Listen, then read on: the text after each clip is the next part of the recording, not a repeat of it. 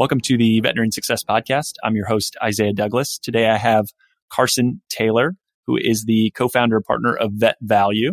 And Vet Value is rethinking practice valuation services for the benefit of independent practice owners with a goal of improving efficiency, accuracy, and my favorite thing, which is actionable intelligence, because it's great to have a ton of data, but what do you do with that data? And so with that, Carson, thank you so much for joining me today. Thank you so much for having me and appreciate the nice intro. Absolutely. And I love seeing websites that are very clear and articulate their mission. And I think yours does that very well. And there's so many different websites. It's like, what the heck do these people actually do? And I think it's very, very clear who you serve, why you do what you do. Yeah. So let's jump into the focus of the discussion, which is around practice valuations in the world of veterinary medicine. And one thing that always astonishes me is the amount of practice owners that don't understand what their business is truly worth. Do you have any insights or thoughts from your experience of why so many practice owners have really a lack of understanding of why the value of their practice is what it is, or the value drivers? Anything that you can shed some light there? Yeah. Well, I think there are a lot of different elements going into it. First and foremost, a lot of the veterinarians that own clinics are clinicians. They don't have training in business. They didn't go to business school. They went to school to become veterinarians, and that's primarily what they're focused on. The topics that you might learn in business school that would give you a sense of how you think about valuation for a small business are not anything that they've been trained on. I think secondly, there's not a lot of focus from investment banks or really good advisors on such small businesses. There are a ton of small businesses out in the US of which veterinary clinics are kind of a subset. I was at RBC. I was an investment banker on Wall Street prior to this. We would never look at providing services for small businesses. As we deemed it, there was no money there. And so we would never help out a small business owner. And most of the Wall Street banks look at things the same. And I think the last element is that there's a lot of work required to properly value a business. You have to collect data. You have to go through data. There's work and it takes time. And the time costs money. People with the kind of skills that can appropriately appraise or value a business, they have to spend years to kind of learn those skills, and their services don't come cheap. And so there isn't quite a solution that really fits the budget of the small business owner that gives you an effective valuation, because businesses are complicated to value. Everyone is a little bit different, much more complicated than valuing a piece of real estate in most cases. And you can't do the appraisal process the same way you might value a piece of real estate. So those, I think, are kind of the three main things. Yeah, and an interesting stat that I had seen from Biz Equity, which does kind of valuations on a ton of different businesses, but 10% of small business owners actually understand the value of their business, which to me is probably pretty accurate when you look at those within veterinary medicine as far as understanding truly what are the valuation metrics and how would someone value that business. And you shared a little bit about being an investment banker at RBC, which is a interesting lens to come and look at practice valuations in veterinary medicine. But can you share kind of the history? And then you mentioned there's not any money in veterinary medicine as far as from an investment bank perspective, but how did you even get into thinking about practice valuations in veterinary medicine? I know you shared that story when we talked offline, but I'd love to hear your background and history on that. So my first job out of college was at a software company. That's important because I work at a software company now. We made software for financial institutions, but after a while, I kind of got a little bit bored of that, and I wanted to pick up more marketable skills, thought I wanted to go into finance like our clients. So I went to business school, ended up going into investment banking. Now, investment banking can mean a lot of different things. At every investment bank, you have a commercial lending operation, you have a trading, sales. For me, investment banking, what I did was traditional corporate finance, which is mergers and acquisitions, IPOs, and raising debt capital for corporate clients, all in the healthcare area. And over time, I focused on healthcare services companies, which were just more interesting to me. Services companies were more interesting to me. And in those travels, I worked with a client called Capna. They hired us to sell their company, which was 50 veterinary practices. And we ended up selling it to BCA, and it was a very good outcome. And I learned a lot about the industry working on that particular deal. And so something that occurred to me was that the industry was rapidly consolidating. There was a lot of private equity money coming into the industry backing consolidators. And almost to a T, the growth model of those companies was in part based on acquisitions of buying individual practices, putting them into the larger business, trying to realize either cost synergies or in some cases, revenue synergies from the combination. But the other thing occurred to me, aside from the point we mentioned earlier, that kind of the level of business education varies from veterinarian to veterinarian, not just education, but actually interest in business topics, was that a lot of veterinarians really didn't have a lot of experience selling practices, valuing their practices, and rightfully so. It's something you might only do once over the course of their career. A lot of people hire experts to help them through that process, though a lot of veterinarians actually weren't hiring experts. They were selling their practices on their own or with the help of a trusted lawyer to a private equity-backed consolidator. Now, I'd worked with a lot of private equity firms at RBC Capital Markets. I know that they are very sharp and they all know how to do deals, and that's what they do. They're deal makers, deal guys. They know all the tricks for finding good deals, papering and closing good deals. And so to me, it just seemed on the face of things that wasn't a fair situation. You have a veterinarian and a local lawyer negotiating a practice sale, once in a lifetime transaction with a private equity backed consolidator. In every case, the consolidator is going to get the better deal. And the better deal means not only maybe paying less than what that practice is worth, but also getting better terms than the veterinarian might be aware of that they're giving up. And so investment bank, I learned a lot there, but I felt like I was kind of ready to go out onto my own, do something entrepreneurial, be my own boss.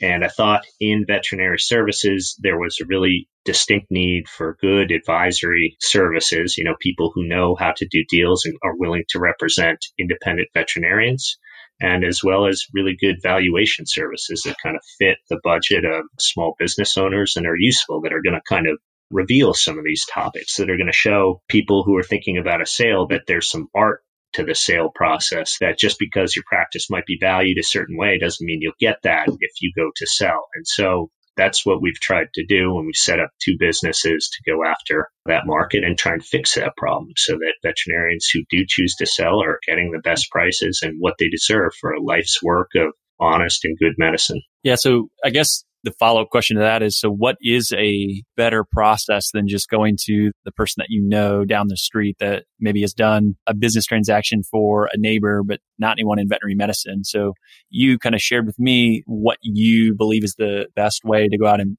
see the valuation of, okay, this is what it's worth, but this is actually getting the full price that you should for, again, the hard work that you put into this thing, the blood, sweat, and tears. Can you walk through what that looks like and why you think that makes sense? Well, firstly, with the valuation, what we knew as investment bankers, we'd get hired to sell businesses, right? And before, as you're getting engaged to do that, you would present valuation thoughts to the client. You'd come up with comps in the market, you'd do some fundamental analysis, and you'd say, this is what we think it's worth. But you understood and the client understood that what it's worth is actually what you can sell it for in the right kind of process in the open market. And that price might be very different than what a valuation would suggest, because you have a number of different parties with kind of a different view on what the company is, what can drive value going forward. And that market view is very likely going to converge on a different price than what one individual can come up with looking at the facts that are available in the market. And so that's pretty key insight when you think about selling a small business. A lot of small businesses are sold through business brokers, which that process in a lot of ways is more akin to how you might sell a house or a boat. I had a boat last year. I owned it with a friend. He had twins. I had a kid. So we had to sell the boat. And so we went to a broker and he said, okay, I'm going to charge you 10% for this. He found one buyer and we sold the buyer to that boat. Now, a boat, you can look at a blue book, you can look at things that are going to give you a pretty good sense of what the market is. Same with a house. But a small business, they're different enough that there's no blue book for veterinary practices out there. And they're all going to be a little bit different. And so the best way to sell the practice is to find some level of what we call market price discovery, in that you show certain information on that practice to enough market participants that the best price and the best terms kind of come out of that discovery process. And there's some art to doing that, right? You have to round up the right buyers. You have to run them through sort of a stepwise process where they know that they're in competition with other buyers, and you have to give them good and timely information at the right time. So that is more akin to, say, selling something on eBay, right? eBay has structured auctions. Now, eBay is not selling businesses, but they're selling certain items through kind of a structured auction. And so that is a better way to sell a small business, in my opinion, than the brokerage approach, which is either you list it at a price, and if someone hits that price, you sell it to them, or you kind of have it out there and you piecewise approach buyer after buyer and see if they want to buy it. You want to run through that structured auction. And there's a lot of art to doing that. And so that's kind of why I think that would be a better process and is a better process for selling small businesses such as veterinary clinics. Makes perfect sense. And I appreciate that. The idea of the structured auction process. I like the eBay analogy because I think most people can understand, that makes a lot of sense. Like competition is going to give you a better price. If I know that there's 3 or 4 people that all want this thing, whether it's a veterinary clinic, whether it's a Michael Jordan signed rookie card, like the more buyers you bring, the higher the price you're going to get on that. So it makes a ton of sense. One of the things I wanted to ask too is, what's frustrating to you about how a lot of valuations are done today in the industry? I know you've seen a lot of that, and some of the things that you're doing at Vet Value is solving that, but can you talk a little bit about some of the things that you've seen historically that maybe aren't as applicable today? Yeah, and I'll use a parallel. At an investment bank, if there's a deal, you advise a client to sell, and it's a public company. There's a lot of regulation and rigor that goes into that. And one of the things that is guided by regulation is something called a fairness opinion, which is an opinion you issue to the board advising that what they're selling at, the price they're selling at, is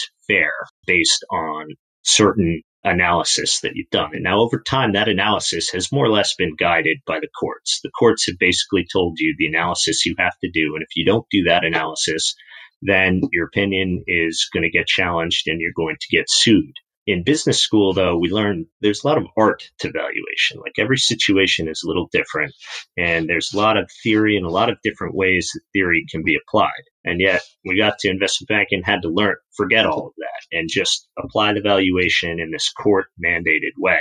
I think in small business and appraisal, you see something somewhat similar in that you have these kind of appraisal standards, and the name of what they are in veterinary escapes me, but it's like a small business appraisal, and you go and get a certification, and this is how you do it. You just do it in this straight and narrow fashion according to these certifications, and the certifications don't really change as the market changes. Those certifications were made before you had a lot of private equity firms buying individual veterinary practices.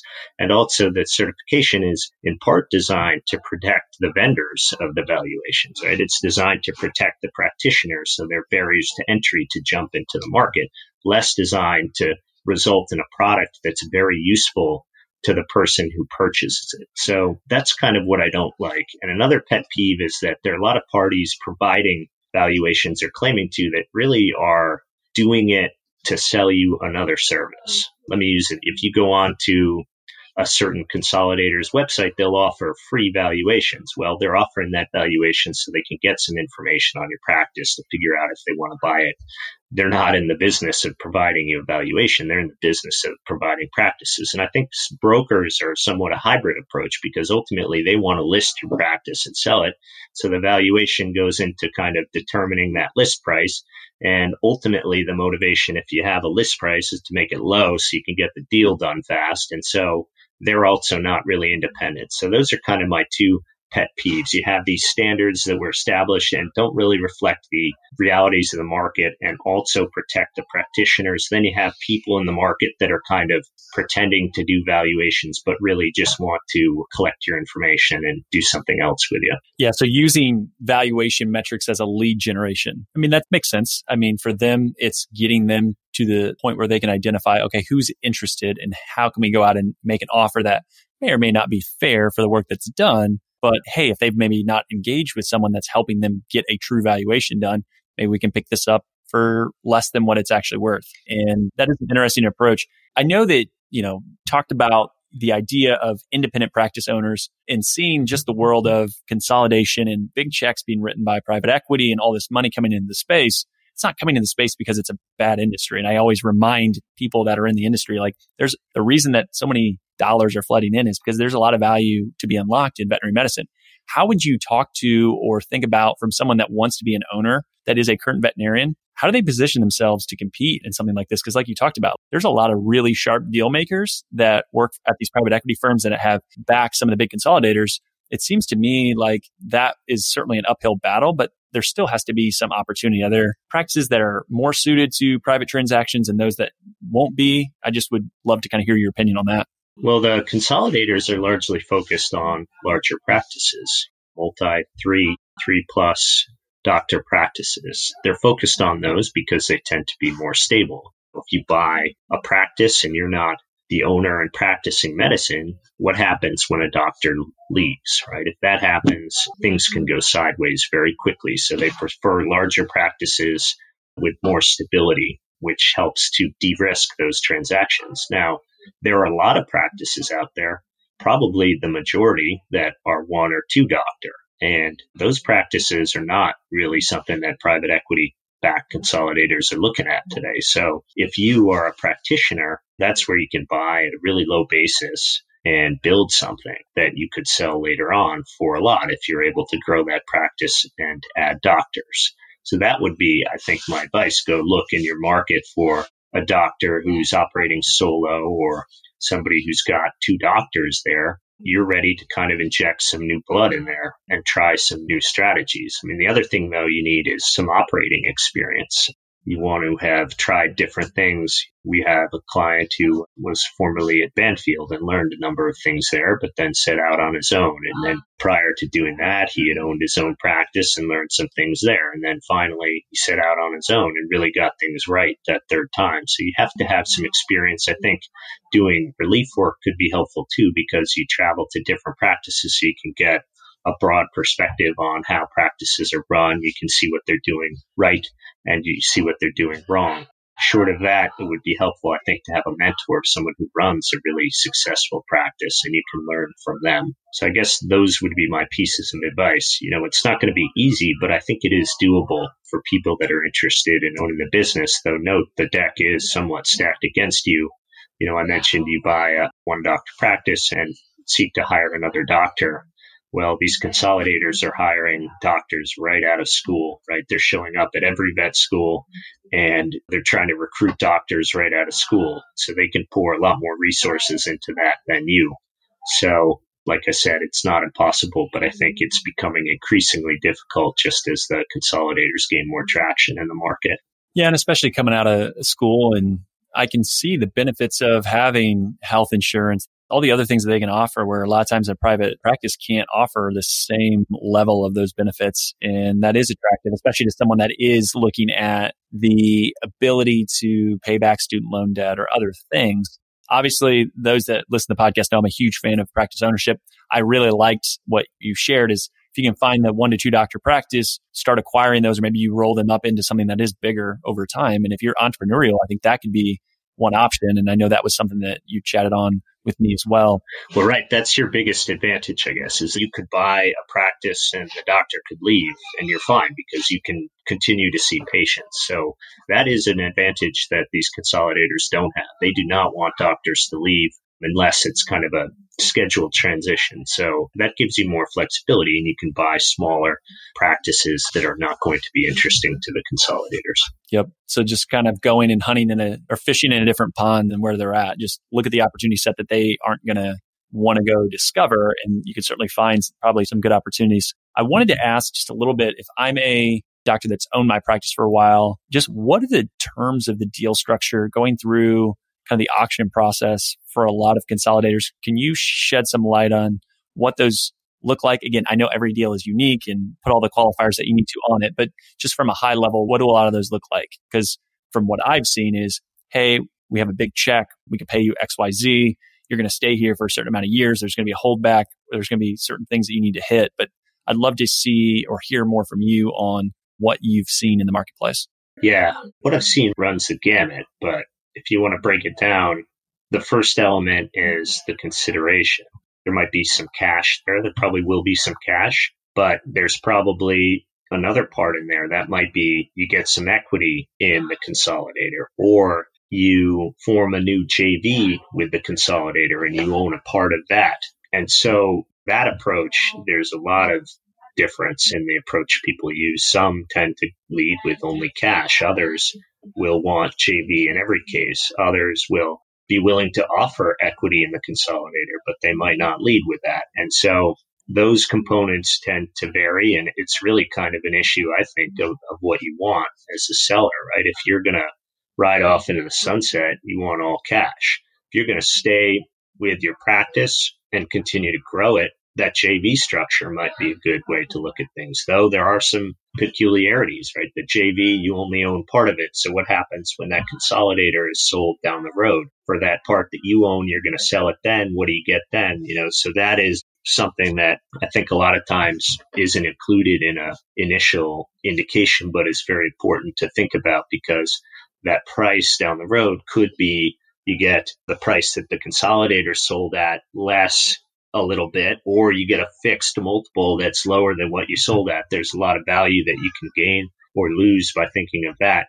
And then finally, with respect to the equity piece of the consideration, if you are going to join the company and continue working there, and it's a really big company, your ability to drive any value in the equity of that large company is really limited. So if they're offering you equity in the company, you want to think about, well, do I have any ability to drive that value? And what's that going to look like for me? So it really kind of depends on the, goals and objectives of the veterinarian, how you look at the consideration.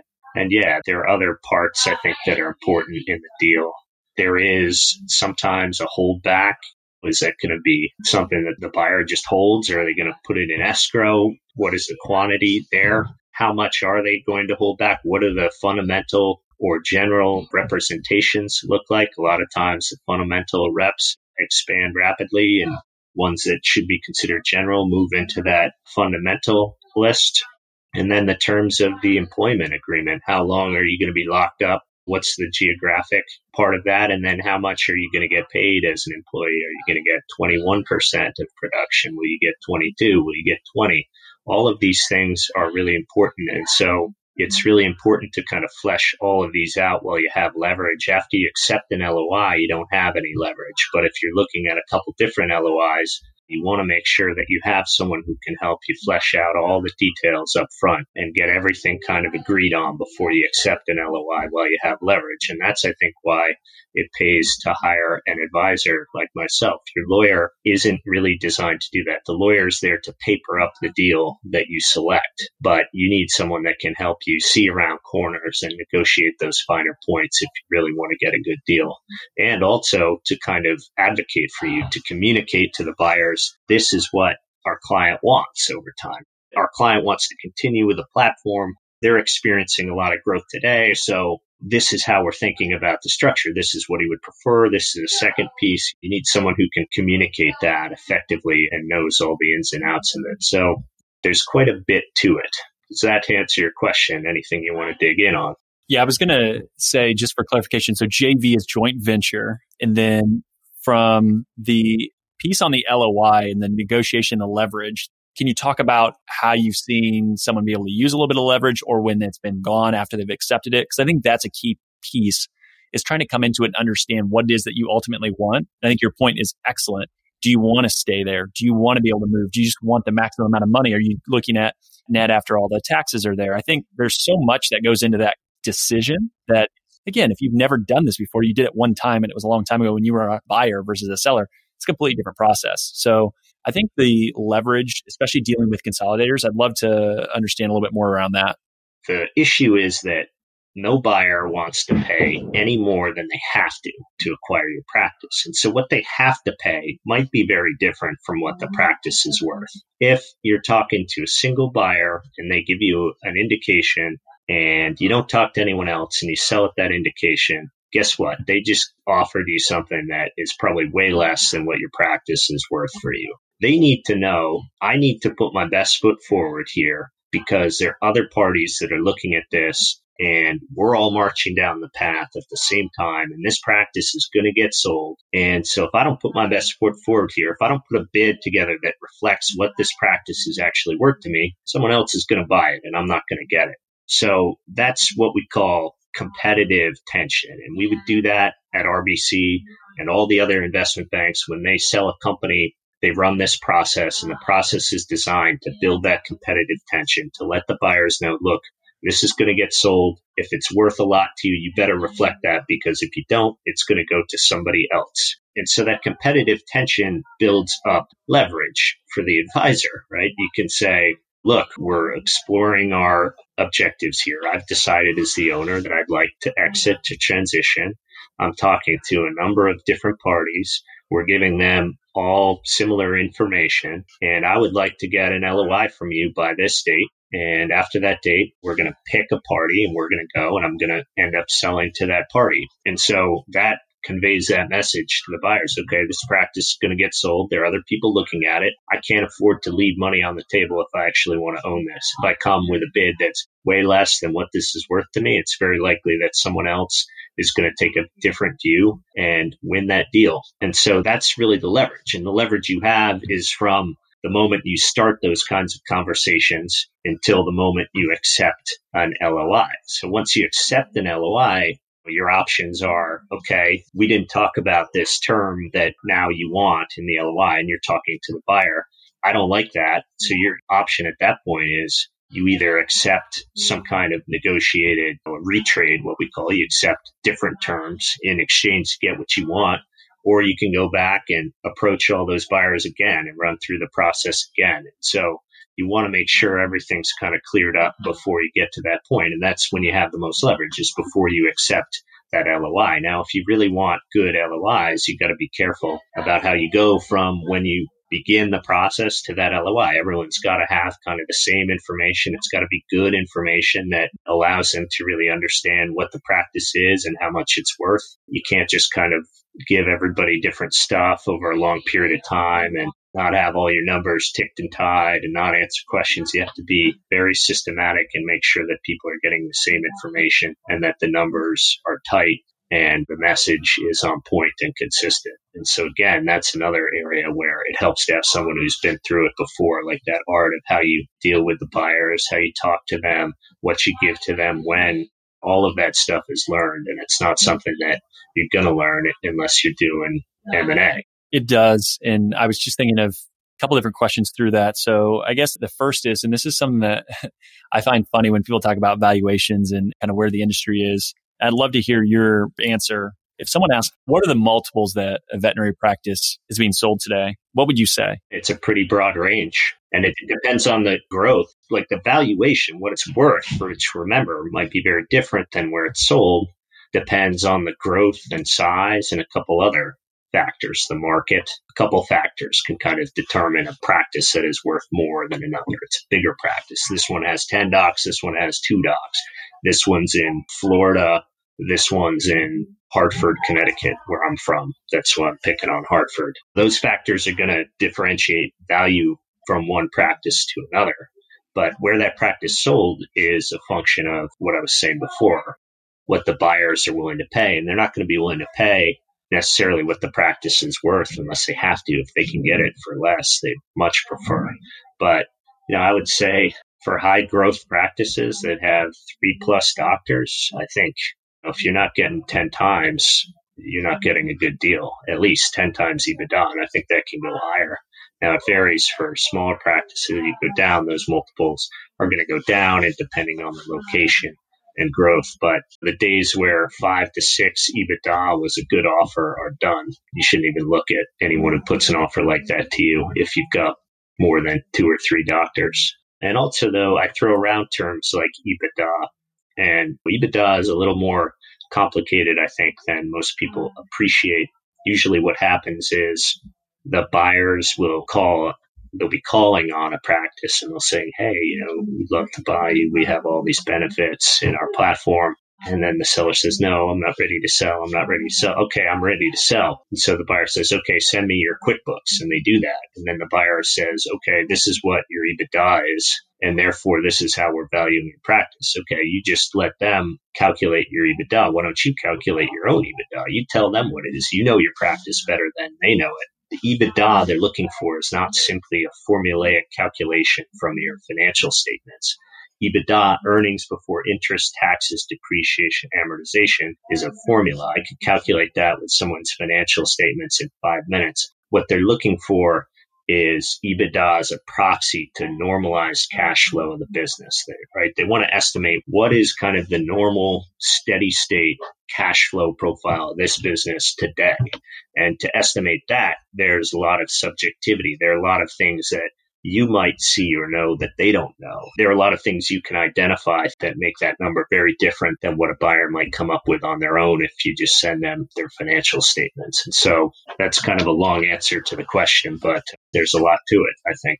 Yeah. And I was actually going to ask about EBITDA and kind of get your opinion on it. That was perfect because that was another area where I was going to go, because you hear people talk about these multiples and it's so difficult to say, okay, is that applicable to me? And when you see the value drivers and what you see is more attractive or less attractive, can you pinpoint anything outside of higher growth doctors? Like, is there specific demographics? I mean, is there anything else from a value driver? If I'm sitting here and thinking, I want to sell my practice in the next couple of years, what can I be doing? What can I be thinking about to pretty up that practice, I guess, to make it as attractive as possible to a potential acquirer? Yeah, I think the number one thing you can do is drive additional growth. And in some cases that might require hiring an additional doctor. In some cases it might not. It might require a different approach to your operations. Are you getting the most from your doctors? Or are they spending time doing things that, say, a tech could do? What kind of production are you getting out of your doctors? That'll kind of feed into your growth, what we call, say, you could call maybe that organic growth for a veterinary practice, whereas inorganic would be if I have to go and add another doctor. The state of your facility also matters. If you've got an expansion that would be fruitful or a renovation, you might want to think about doing that. Or undertaking, you don't have to finish it necessarily, but you at least want to get it started. And then the other thing I think that we didn't mention is maybe how do your customers view your practice? Do you have a lot of happy customers? If you do, you want to make sure that you can kind of demonstrate that. Are they doing reviews? Are they giving you feedback? Those, in addition to the items we mentioned before, I think are pretty helpful. Now, I've got some more specific things I could recommend, but it's a long conversation and, it's going to depend on the circumstance. But we're not necessarily business consultants, but we hear and see things as we go along. And we're happy to talk to anyone who's got questions if they reach out to us. Yeah, absolutely. And again, long format podcasts are great, but you can't answer every question. You have to try to say, hey, this is kind of the low-hanging fruit, do this, but then there's additional things depending on the circumstances that are there. One other thing that we talked about, I think is really interesting, is just when I go to sell my clinic, hospital, practice, the cost and net what I keep, that's what ultimately is most important. So you got to think about taxes, you got to think about these other things, but just purely the cost to sell it and working with someone, that to me is another area that maybe doesn't get discussed as much. Can you kind of shed some light on what you've seen historically, what it's looked like, and what the world looks like today? Well, the costs kind of are in a couple different buckets from the owner's perspective. You have costs paid to your legal counsel or other advisors, of which a sales agent would be in the other advisor bucket. Then you have time costs. How much time do you have to spend dealing with this process? And there is a cost there because that could take you away from seeing patients, which provides revenue to your clinic. So it's very hard to estimate the opportunity cost. It's not really something people think about, but it is very real. But with the cost with advisors, there are a number of counsels who do these deals for kind of a fixed fee. There are some that do not. I mean, the quality of legal representation varies pretty significantly. And you might find that if you get a good deal, but you don't get good quality, it actually can become more expensive to you. Either you've gotten the lawyer didn't do a good job of helping you kind of get the terms you were looking for, or if they charge by the hour, you just spend a lot more hours because the lawyer doesn't have experience doing these kinds of deals and focuses on the things that aren't important to you. So if you're interested in minimizing your legal costs, you got to think of it along those lines. One, there's a quality of service provided, and I want to make sure that I've got someone who's done this many, many times, has a lot of experience, and is ready to advocate for me. Doesn't necessarily work for the buyer. They work for me. And then there's another element that goes into that. Is your legal counsel doing things that they shouldn't be doing? They're there to paper up the deal you negotiate. They're not there to negotiate the deal. And you definitely don't want them, if they're paid by the hour, doing the diligence that results after an LOI. So if you want to control your legal costs and you want the best possible outcome there, find someone who's done a lot of business that you can trust and keep them in a box. Give them a specific set of tasks, the things that you're hiring them to do, and don't ask them to do things that you're not hiring them to do. Now, with the advisor's a little different because they get paid really only if you close a deal, the transition advisor. So they're, at least on the face of things, they're incented to get you to a deal. But the devil is in the details with that. That broker I mentioned who sold our boat, that 10%, he's getting 10% whether he gives us a good deal. And if he brings a deal that's going to get us $5 more, he doesn't, that's nothing to him. He'd rather close that deal fast. He doesn't want to wait 6 months for a deal that might give us $5,000 more. He'd rather close that deal today and move on to the next thing. Whereas we'd be better off perhaps waiting 6 months for that deal that's just worth a little bit more. So kind of those flat fees, I think, for brokerage don't quite capture, they don't quite provide the right incentive, because you want the broker, or what we call the advisor, I don't like the term broker, to bring you a good deal, not just any deal, a good deal. And so you should think about fees kind of incentivizing somebody to do that. And that's going to be more than just a simple flat fee. And I don't really want to discuss fee structures in too much detail here, but think about that. Think about what those fees incent your advisor to do. And I think part of the reason these advisory fees are kind of high today, or part of the reason I got charged 10% to sell a boat, which took about 3 hours of this guy's time, is when you sell a small business, it's a lot of work to do it right. I mean, you really have to dig in. You have to go through all the numbers. You have to look at all the documents. You have to tick and tie things. You have to compile marketing documents. It's a lot of work. And so the fees kind of reflect that work, or should reflect that work. Now, in the case of my broker, 10% was the market standard. So that's what I got charged. Everyone was charging 10%. I don't think the service was worth what I paid for him. And you do see some of that, I think, in small business brokerage. Hopefully that answers the question. And I talk about this with financial advisors in like my world. There's people that charge a lot and are worth every penny because of the expertise and the skills that they bring to the table. And there are people that charge a lot just because, they think they can do that and they're terrible. And there's people that charge a lot less that do a great job. And there's people that charge a lot less that don't know what they're doing. So it's really hard as a consumer to go out and judge, is this person adequately intelligent and skilled enough to help me through this? But I think finding people that have had experience in that industry, going through the process, seeing someone else say, oh yeah, we did this. This is how it worked. This is how we've helped peers like yours, and just asking those questions. And again, you don't have to say, oh, I have to get it for the least amount of money. I don't think that's the key, but just understanding, like you talked about, the incentive structure behind it, what you are paying. As long as they are clear, transparent, and understand what they're doing, find a team that makes sense. Find someone that you enjoy working with, that you trust and like. Because at the end of the day, you don't want to pay someone that you can't stand. They might be the best person in the world, but if you don't like that person, you probably pay them. So I think, there are some other things to go there, but I think just having clarity, and I have that conversation all the time with people. They want to understand, am I getting value for what I'm paying? And the answer should be yes at the end of it. Well, here's how private equity firms would hire advisors to sell their businesses. And this could be instructive if you want to think about it. So private equity firms would have, over time, relationships with 10 investment banks over time. So they buy a company day one, they're going to sell it 5 years from now. Day two, they bring in 5 of those investment bankers who have some expertise in the industry that the company's in. And they start talking, hey, what should we do with this? Can we buy this company? What do you think of that company? Day 65, they have the same conversation. A year later, the same conversation. So 5 years, down the road, they've developed the relationship with somebody who could potentially sell the company. They run what we called a bake-off or beauty contest, where they ask all the banks to present their credentials for selling the business. And you come in, you spend a ton of time, late nights, sometimes all-nighters, putting together this presentation that's changed 1,000 times. And then you go in and you present it and say, here's how we would sell this company. Here's how it's worth. Here's are the buyers we approach. These are all the things that we would do. And they see those presentations. They meet the team. They think about the relationship they've formed, the interactions they've had. And on the basis of that, they select who they think would do the best job.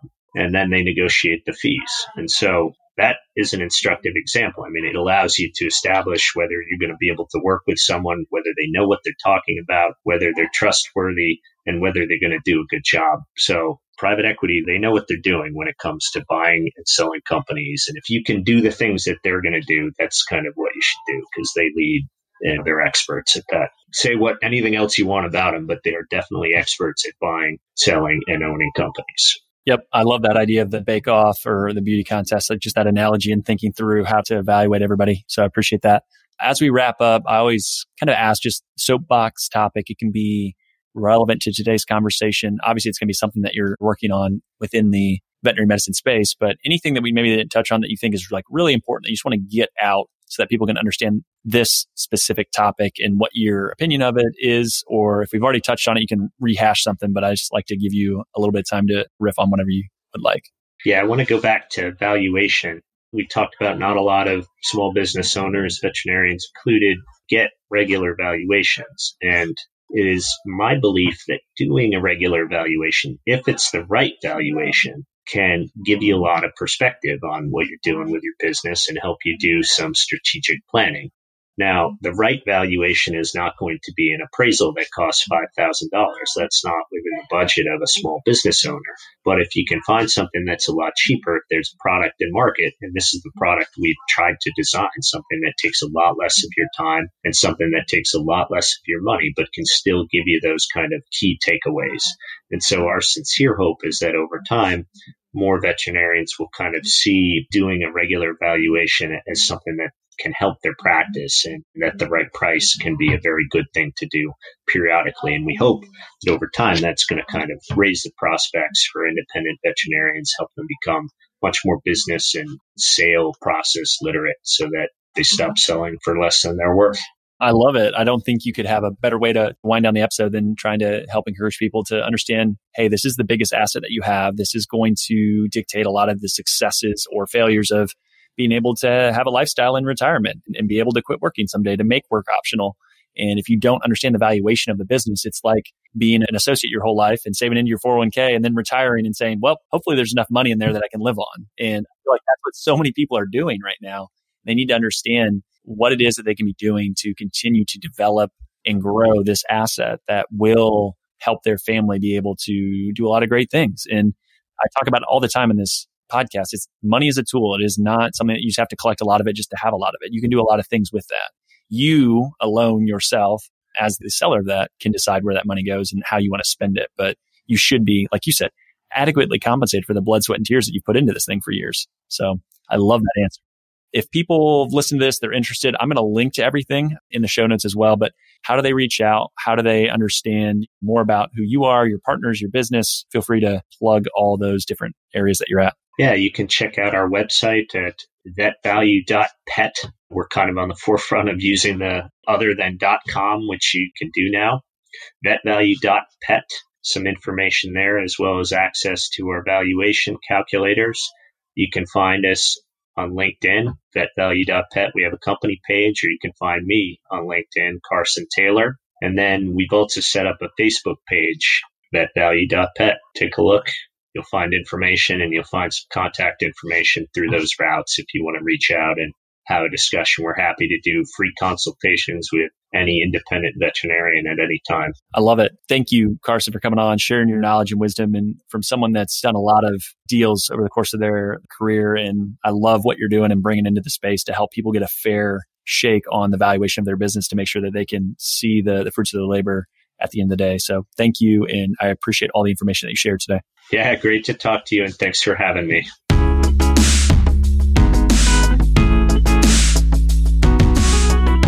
Thanks for listening to today's show. The comments made on today's show should not be taken as investment, tax, or legal advice. All comments are for educational purposes only. You should consult your team before implementing anything. Isaiah Douglas is a partner of Vincere Wealth Management. Isaiah is registered in the state of Indiana, California, Texas. The biggest compliment you can give to this podcast is to share it with a friend. Reviews help the show get found, and Apple Podcasts is the platform that predominantly is how people listen to the show. If you have 3 to 5 minutes, you like the show, please head over to Apple Podcasts, give us an honest rating and review. That'll help more people find the show. For all of today's links and information, head over to veterinariansuccesspodcast.com. There you can subscribe via your favorite podcast platform so you won't miss another episode. Finally, if you'd like more information, insights, and have the ability for your voice to be heard and interact with show guests, join the private Facebook group. You can go to the Veterinarian Success Podcast on Facebook or head over to the veterinariansuccesspodcast.com. Scroll all the way to the bottom where it says about your host and then click on the Facebook icon. That'll bring you into the Facebook group.